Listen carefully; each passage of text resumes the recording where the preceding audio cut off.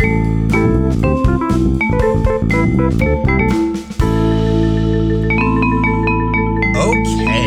so that song means that it's time for everybody's favorite game show, True Crimes and a Lie! Or at least it's everyone's favorite game show if you listen to last week's episode. Oh my god, I'm so excited. I love this new segment.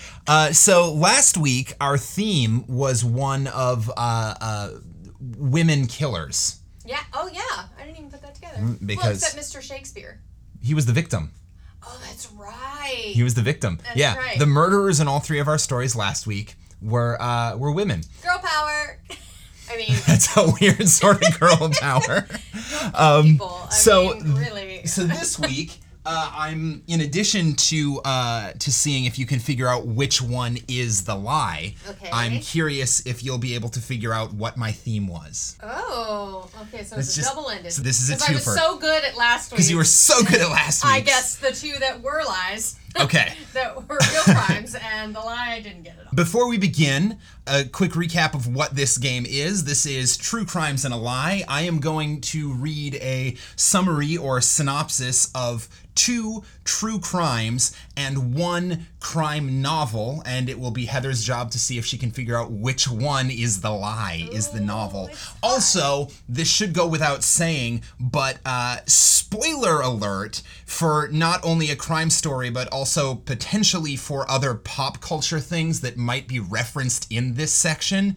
I am literally about to share the synopsis of a crime novel. So if you're worried about spoilers, sorry. Or if you've already read it, then you're going to win today. Yeah, so feel free to play along at home. Please play along, because I'm not very good at it. All right, so once again, I'm going to read all 3 of these synopses. Well, sort of read. I've taken notes on them. Okay. So I'm going to go through all 3 of these synopses, and then it's your job to try to guess. This is what it's like to do a true crime podcast. Which is which. Do all these notes. So the first one. Okay. This one happened back in the 30s. That's actually an important part of the story. Okay, 1930s. A man was killed in what appeared to be a drunk driving car wreck. Oh. There were 2 other people involved, the man's wife and one of her co-workers. They were both injured. Now, looking into the dead man's history, investigators noticed that he had recently suffered an injury that raised a few red flags. The man's wife and co-worker were charged with the murder. Oh. The woman, Cora, ended up confessing in hopes of getting a plea deal. And here's what she said. She had met the other man, her co-worker, Frank, on his first day of work, and they became involved. Since divorce was not really an option, that's the important part, this is the 30s. This is the 30s. Since divorce wasn't really an option and the woman, Cora, was unhappy, Frank agreed to help her kill her husband. The first plan was to try to stage him slipping, hitting his head, and drowning in the bathtub. Okay. Which is where the man's previous injury came from, that the investigators went, wait a second, this is weird. But they screwed up. Oh, no. They managed to hurt him, but through a series of weird coincidences, essentially, he didn't end up drowning, so he just thought he fell down and hurt himself. Oh. Several days later, after the failed first murder attempt, they decide to stage a drunk driving accident, which might have been the inspiration for that scene in Death Becomes Her. But Frank was also injured more than he planned on being. He didn't think he was going to get, stuck in the car and hurt himself. Okay. However, through a series of sort of lawyer tricks and back channeling that included playing up the innocent woman card, which I have to assume was probably an influence for the musical Chicago, Got all the influences here. the state granted Cora a plea agreement under which she was given a suspended sentence and no jail time. In fact, she got to go back to working at the job where she met Frank. Oh, damn. That's story number 1. Okay. Story number 2. A New York man had been sentenced to 2 felonies. He had pleaded guilty, and he was going to be sentenced for 2 felonies. Okay. A representative from his attorney's office notified the court that the defendant had died and requested the pending sentences be dismissed. So the guy who had been convicted and pled guilty His lawyer came in and said, yeah, he's dead. Please dismiss the charges. Wait, he's dead. He died, so he can't died. serve his sentence. Right. So the attorney came into the district attorney's office with a New Jersey death certificate about a week later, which declared that the man, whose name was Berger, I think that's his last name, had died of suicide by suffocation. He said that Berger's fiance had brought in the death certificate. The district attorney's office, however, noticed something weird. The font type and size appeared to be different than standard death certificates. What's more, there was a glaring typo. Oh, no. And authorities grew more suspicious when they noticed that. The word registry had been misspelled as registry. That's statement, something I would do. The statement from the DA said something along the lines of, submitting fake documents to prosecutors is always a bad idea, and while Berger probably would have been caught anyway, failure to use spell check made the alleged fraud especially glaring. Wow. After calling to verify the certificate, investigators confirmed that it was a fake. The man was tracked down. The forgery was confirmed. His lawyer dropped the case, and a third felony was added to his charges. Whoopsie. I suppose this could also be considered an inspiration for a lot of stories, including, or possibly taking inspiration from a lot of stories, including like Sherlock Holmes fakes his own death. Yeah. Juliet fakes her own death. Yeah. I think a fake death is like the pivotal plot point of the movie Gone Girl, too. I've never seen that. I think I've only ever seen previews and read synopses, but I'm pretty sure that's a pivotal thing that happens. Well, good. So anyway, check out that movie. that's story number 2. All right. Story number 3. A man told the police that his sister claims to have buried her 1-year-old daughter in a park near her home in Nashville. Oh, no. This upset him for the obvious reasons, but also because he pointed out that he had never met the 1-year-old child. He was unaware that his sister was a mother, or that she had ever even been pregnant. Okay. So the next day, the woman, whose name was Glenna, confirmed the story with police. She told them her ex-boyfriend had shot the baby, and she had buried her 1-year-old daughter in a shallow grave in the neighborhood park. And she said she was there when it had happened. No. She then led the detectives to the part of the park where her daughter was supposed to be buried, but forensic investigators and dogs were unable to find any human remains in the park.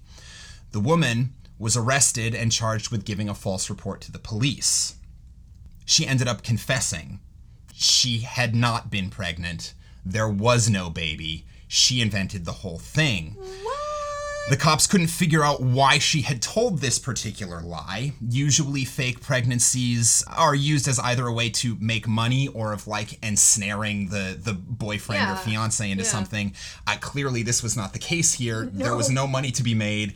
And when you accuse the boyfriend of murdering a non-existent baby, that's not a great way to trap a man. No. Medical experts believed that it could have been some sort of attention-seeking behavior, either linked to a mental disorder or to substance abuse. That sounds like some meth there. She did have a lengthy history of legal trouble, including being accused of domestic abuse and once threatening to murder a police officer and attack his family. Okay. Eventually, she did confess to having made up the child, but the legal question of how to deal with someone who was clearly unstable, either because of drug use or a medical condition, remains unanswered. So those are the 3 stories. Okay, so those are the 3 stories. I think the theme is deception, lies. Yeah. Okay. Yeah. Yay! Look what I did. I got one part right. Okay. Because it immediately took me to a story, and I know it's not this story, but it for some reason everything about it reminded me of it. I'm gonna go with A, is the lie. Okay. Because it made me think of Great Gatsby.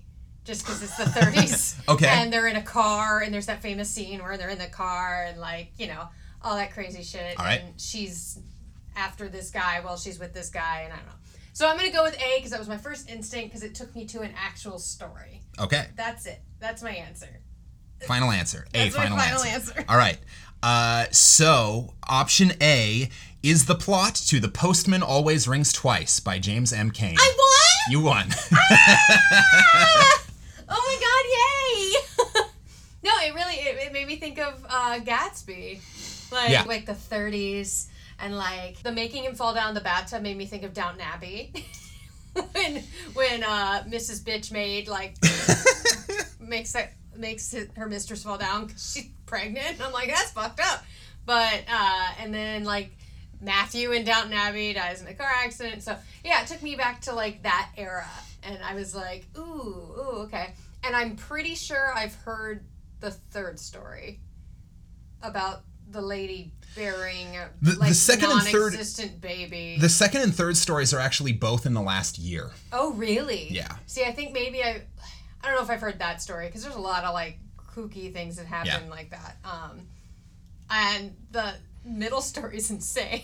He's just like, yeah, I died. And I'm like, I mean, that does sound like the plot to many, many, many stories. Yeah.